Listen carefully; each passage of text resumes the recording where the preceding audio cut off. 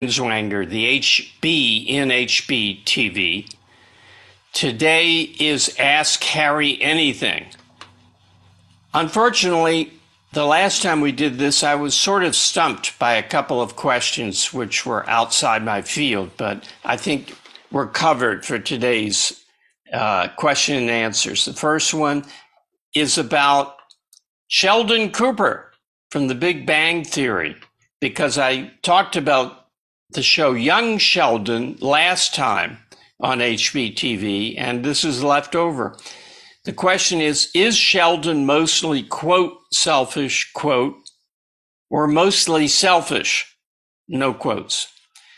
I think what the questioner must be getting at is Sheldon Cooper, the character, what the wrong idea of selfishness that's in the culture, or is he the kind of rational selfishness that we advocate, we who subscribe to Ayn Rand's philosophy? And I would say he's mostly selfish in the proper sense, except he lacks all social skills, and he functions by rituals such as bringing a guest a hot beverage if they're feeling bad. He is almost autistic. He doesn't know how to read people's emotions, and he has no social skills. But aside from the comedic exaggerations, I think he is concerned. He's a man of purpose, reason, purpose, self-esteem. Those are the three cardinal values of the objectivist morality. So I would say, leaving aside certain comedic exaggerations, I think he is selfish in the proper sense. But now let me go to an epistemological question. Don't ever put a proper concept that's been misused in scare quotes like that. I know you're just doing it for a question, so you get a free pass. But for those of you who are advocates and exponents of objectivist philosophy, there's a stage where you go through, where you say, well, he's really selfish in the other sense, in the bad sense of the term. And that is a stage that has to be transcended in the Hegelian sense. That's a vestige of holding the wrong conceptualization, because people who are conventionally called selfish aren't. They're selfless. They're self-destructive. Think of Bernie Madoff and Bankman at the latest fraud. These are people who give up their selves. These are people who sacrifice themselves on the idol of money or fame or how much they can impress other people. Peter Keating in The Fountainhead is not, quote, selfish, quote. He is unselfish. Hitler is not, quote, selfish, quote. He's self-destructive, and he ended up killing himself, as had to happen. So do not accept that there are two concepts, selfishness sub one and selfishness sub two, and we favor selfishness sub two, and even though they have different definitions. There is only one concept, the concept of rational selfishness. There's only one proper concept, I should say. And do never, try to get beyond the stage where you're saying, well, is he, quote, selfish, quote? The proper question is Sheldon mostly self-sacrificial or mostly selfish? And I think he's mostly selfish. But other characters like Peter Keating or real life figures who destroy themselves are sacrificing that which is their inner essence, their minds. They are becoming parasites on other people. That's what an exploiter is. An exploiter is someone who thinks he can't demonstrate rational values that he has to offer to other people. And he's probably right. So he attempts to swindle them or force them as a substitute. A substitute for what? A substitute for producing value. For if you produce like Howard Rourke, produce value, and he was able to find people who could perceive that value. Peter Keating, his antithesis in The Fountainhead, does not produce value. He produces things for show, things to impress, things that he thinks will get him a market and fame and rise in the profession. And he's destroyed by it because he's selfless. So I'm picking on the wording there, but concepts are important. Words are important. They're the way that you deal with reality. They're your link to success, to values. So don't use terms to span both good and evil, which is what selfish, sub one, and don't use the same word. I know you're beyond using the same concept, but don't even use the same word and try and distinguish, well, there's selfish in the bad sense, selfish in the right. No. If you think about it, it's selfish in the proper sense, or self-destructive, self-sacrificial, oriented towards other people, lacking an ego. The other way that you see this is when they say, boy, the problem with Hitler's had an enormous ego, or on a lesser scale, these Hollywood actors have an enormous ego. They always have to be flattered. If you had an enormous ego, you wouldn't need to be flattered. You wouldn't need to force people. You wouldn't be that connected to other people. You'd be self-sufficient unto yourself. So the problem with these people who exploit other people, use other people, demand affection and approval from other people, is they lack a self. They're not confident in themselves. They lack an ego. Next question. Well, there are two questions actually that are the mirror image of themselves. One question is, people in academia have an extremely hard time processing causality and integration. Well, yeah, it's almost worse than that. It's almost a glamorization. And here's the real question. Are universities giant disintegration machines? And a later question is, I'm a longtime objectivist. It boggles the mind that we're not further along culturally. Why is that? And by further along, he means that objectivism is not more widely accepted in the culture. Why is it? Why is it so slow to make progress? Well, because the answer to the first one, the universities are giant disintegration machines. So there's a man named John Dewey at the turn of the century who created progressive education. And you can read Ayn Rand's view of the destructiveness of this philosophy and approach to education in her article, The Comprachicos, which is in Return of the Primitive, which I think now has a new title. It's an amazing essay on education and how it creates little obedient robots who can't think. So, yes, universities as the pyramid, as the peak, the apex of the education institution, is grinding out people who can't connect. The question goes on to say they are adamant, the universities, students don't identify commonalities and start putting them together. Boy, let me give you an example of that. There was a professor at Berkeley who I worked as a teaching assistant for, who assigned a paper to a class that was really on objectivism. It was a reading course in objectivism that students arranged to have. And that's why I was there.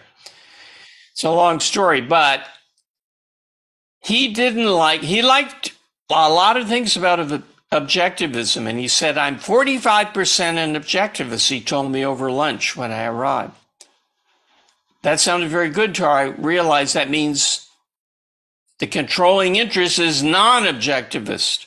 And that's what turned out. So he didn't like the fact that Ayn Rand identifies Kant as evil and destructive. So he assigned us to write a paper on one of Kant's works. It's a work on ethics, and it's really a disgusting piece. It has one of the most evil passages that I've ever read in philosophy, and that's saying something. So the students were all taking the course because they were interested in Ayn Rand. And he wanted to knock out of them the idea that Kant was a bad guy, because he didn't believe that. So he assigned, take this book and answer the question of whether Kant believes that human beings are ends in themselves, which is the language he uses, and it's also the language Ayn Rand uses, but they mean the opposite thing. So one student in particular wrote a paper saying,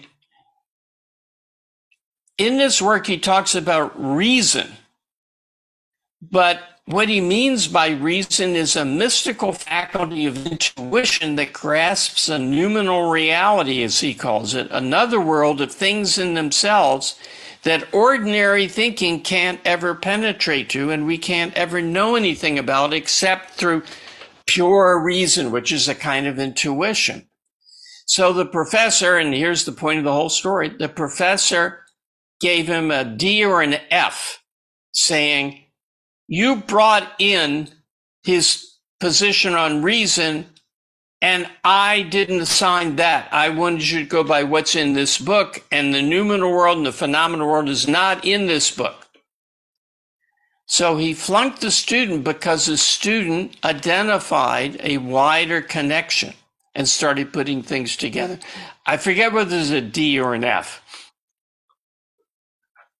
So because the educational system has been in America, has been in the hands of the progressives, not just the political progressives, but the progressives of the look-say method, of social adjustment, of working in groups in grade school rather than working on your own, of teaching citizenship and adjustment to the group as the ideal. Because that has been the American educational system for some 50 or 60 years, modern younger people younger than about 60, are really challenged by abstract ideas.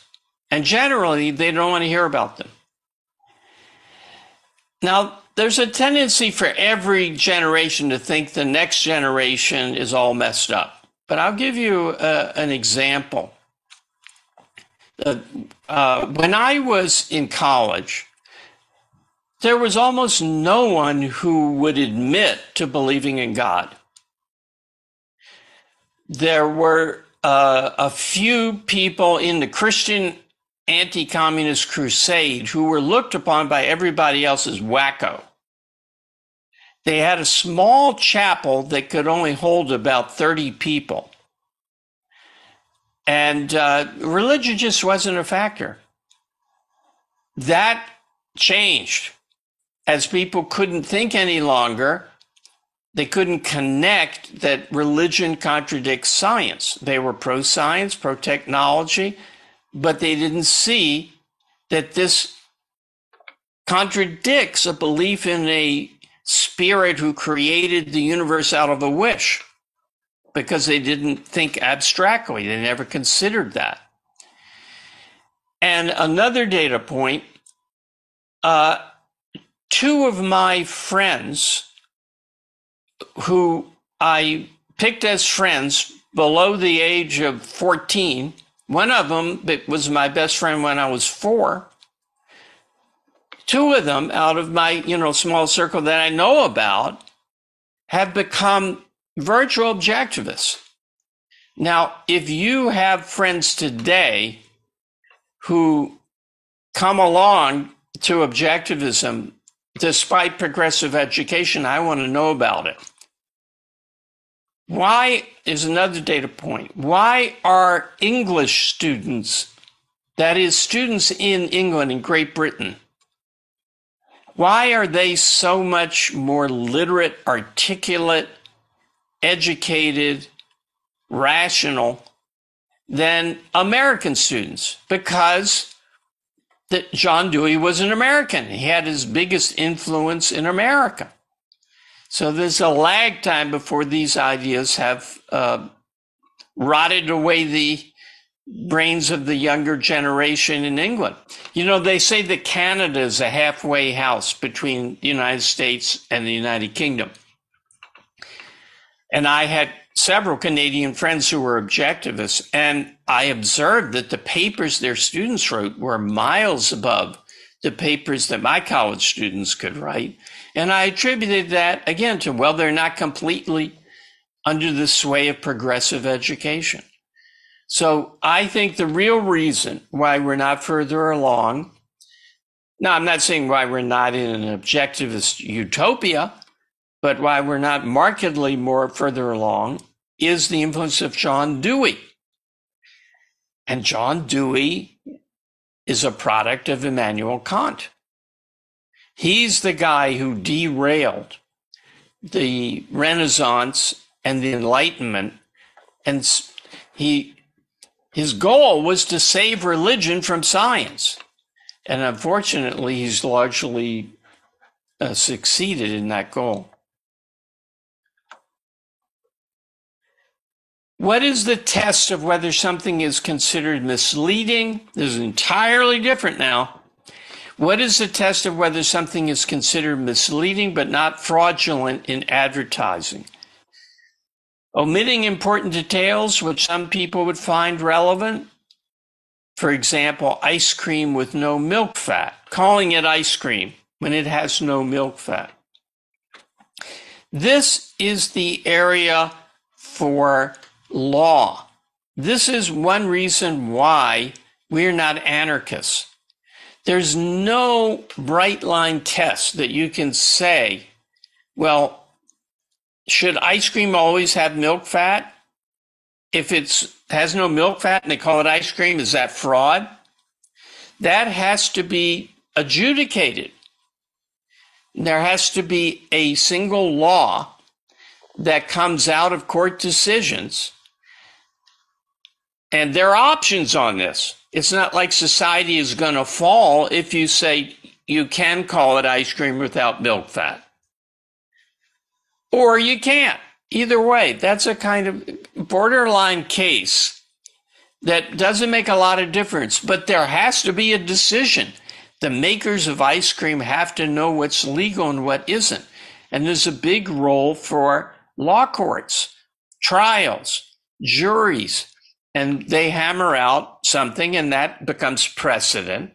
And then businesses can work within that if they know what it is. What they can't work within is a bureaucratic committee of changing makeup that rules on these things one at a time and then changes the rules 2 years later when the opposite party takes power. They need to know what the law is, what's permissible and what isn't. That is, what will be punished and what will not. Now, obviously, to take a non-optional case, if you call it ice cream and it's made from rat parts or has rat parts in it, you're committing a fraud. You're getting money that no one would give you if he knew what he was buying. Fraud is an indirect use of physical force because You do not get the real consent of the person who pays you. You get a consent to something other than the transaction that takes place. So you're holding his money by mere physical possession. It's still rightfully his, and you've stolen it through deceiving him about what is going on. So it's an important thing to realize that you don't have to answer all these little fussy questions in advance in order to have laissez-faire capitalism and the actual operation of a proper governmental authority. Here's another question. Altruism and death-worshipping philosophies that you discussed, does their immense popularity and dominance stem from a metaphysical era of life being a zero-sum game? Now, you know what that means, right? A zero-sum game. It's like poker. Every dollar that one person wins, someone else lost. Now, life is not a zero-sum game. If it were, how would we have gotten out of the cave? Where did YouTube come from? Where did our clothes out of synthetic materials come from? Were they in some cave that the caveman had and we changed them around, and so now you have them, but Og the caveman doesn't? No, these things were invented. Wealth is created. So that's the issue. Do you recognize that wealth is created? It doesn't just shift around. Do I think that the bad philosophy is popular because people don't get that? No, I do not. I think it's the other way around. Altruism and death-worshipping philosophies in general, because that's a little wider than altruism, produce the rationalization or the zeitgeist that life is a zero-sum game. If the good is for you to sacrifice to the needy, well then, there's no such thing as value creation, because if we admit it, well, wait a minute, you earned that money, and now you have to turn it over to someone, some bum on the street, just because he needs it.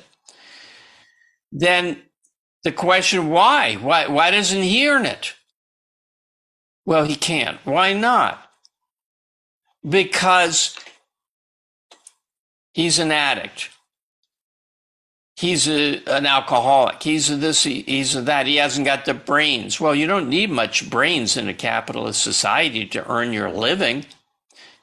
You can park cars. You can check coats at a restaurant. You can do a million things that wouldn't exist in the state of nature. So capitalism and wealth make it a lot easier for people who are not particularly able to survive. No, it's not that at all.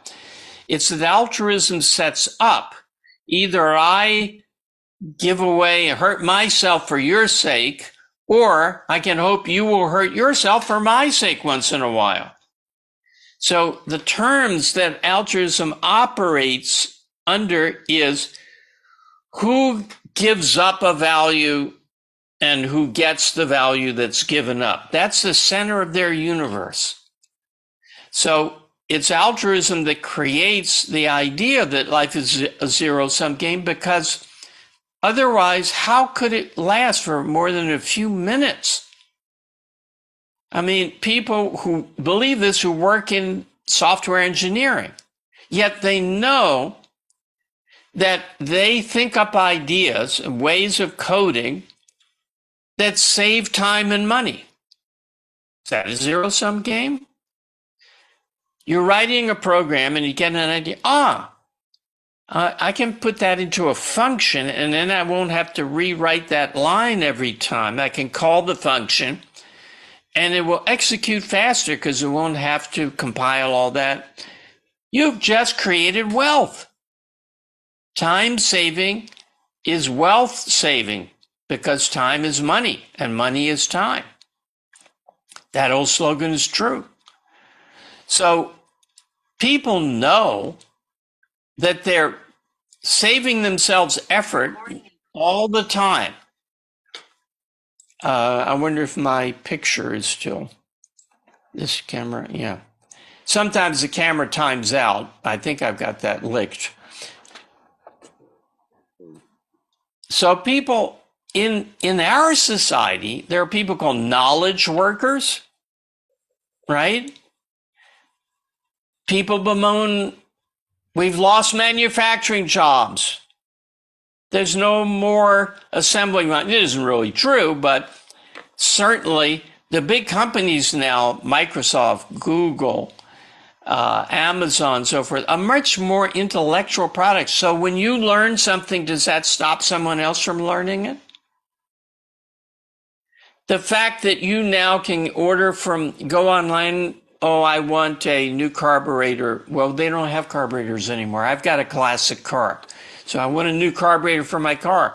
I pick up my mouse and Google it, and Amazon delivers it the next day. Is that at the price of somebody else having to wait 2 weeks, whereas before he waited 1 week? No. Life is getting richer for all of us, and it's all around us. So it's the wrong philosophy that creates the rationalization and the emotional attitude. Oh, it's a zero-sum game.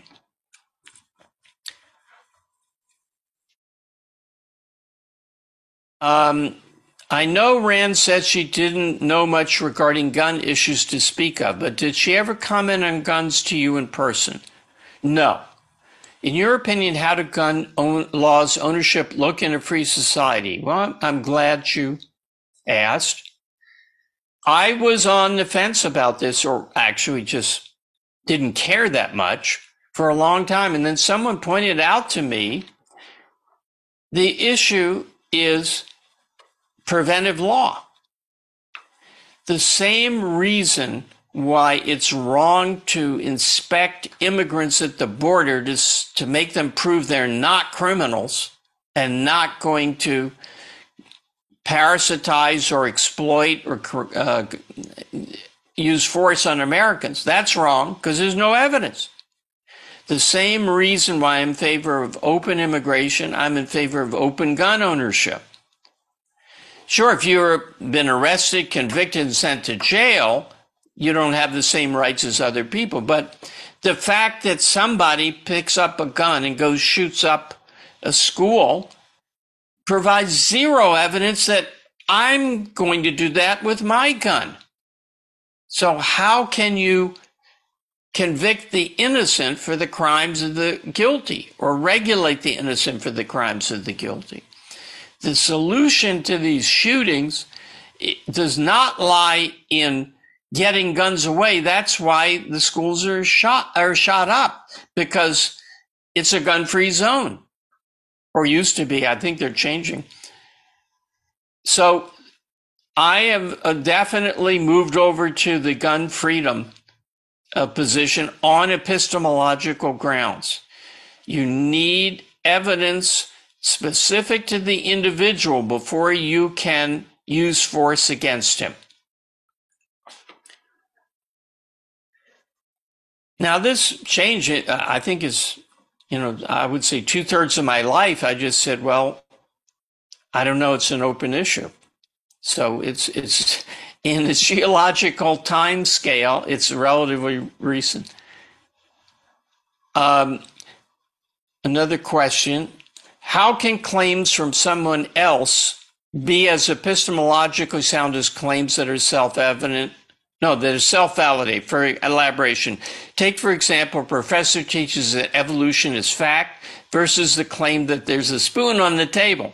With the former, one can at least evaluate the professor's credibility, but is that a proxy to the latter's mere observation of the table?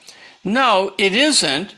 But it's not as bad as you might be making it sound. You don't know. If you just take a course and the professor says evolution is fact, that is not enough for you to know. that is enough for you to say, well, what are his credentials?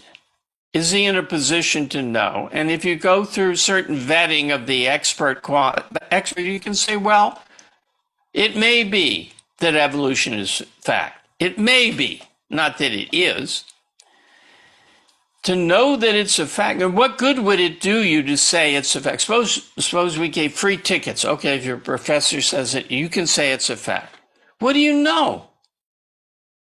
Well, the professor said something I'm vaguely familiar with about the tree of life being a tree of descent is a fact.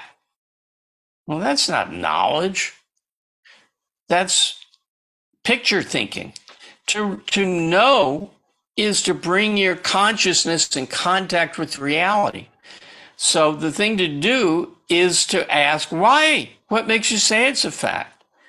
And then he can bring forth evidence. So no, it is not a expert testimony, even from a proper expert, is not a means of knowledge. It's a means of possibility, a means of forming a hypothesis, a reason to look into it further if you care.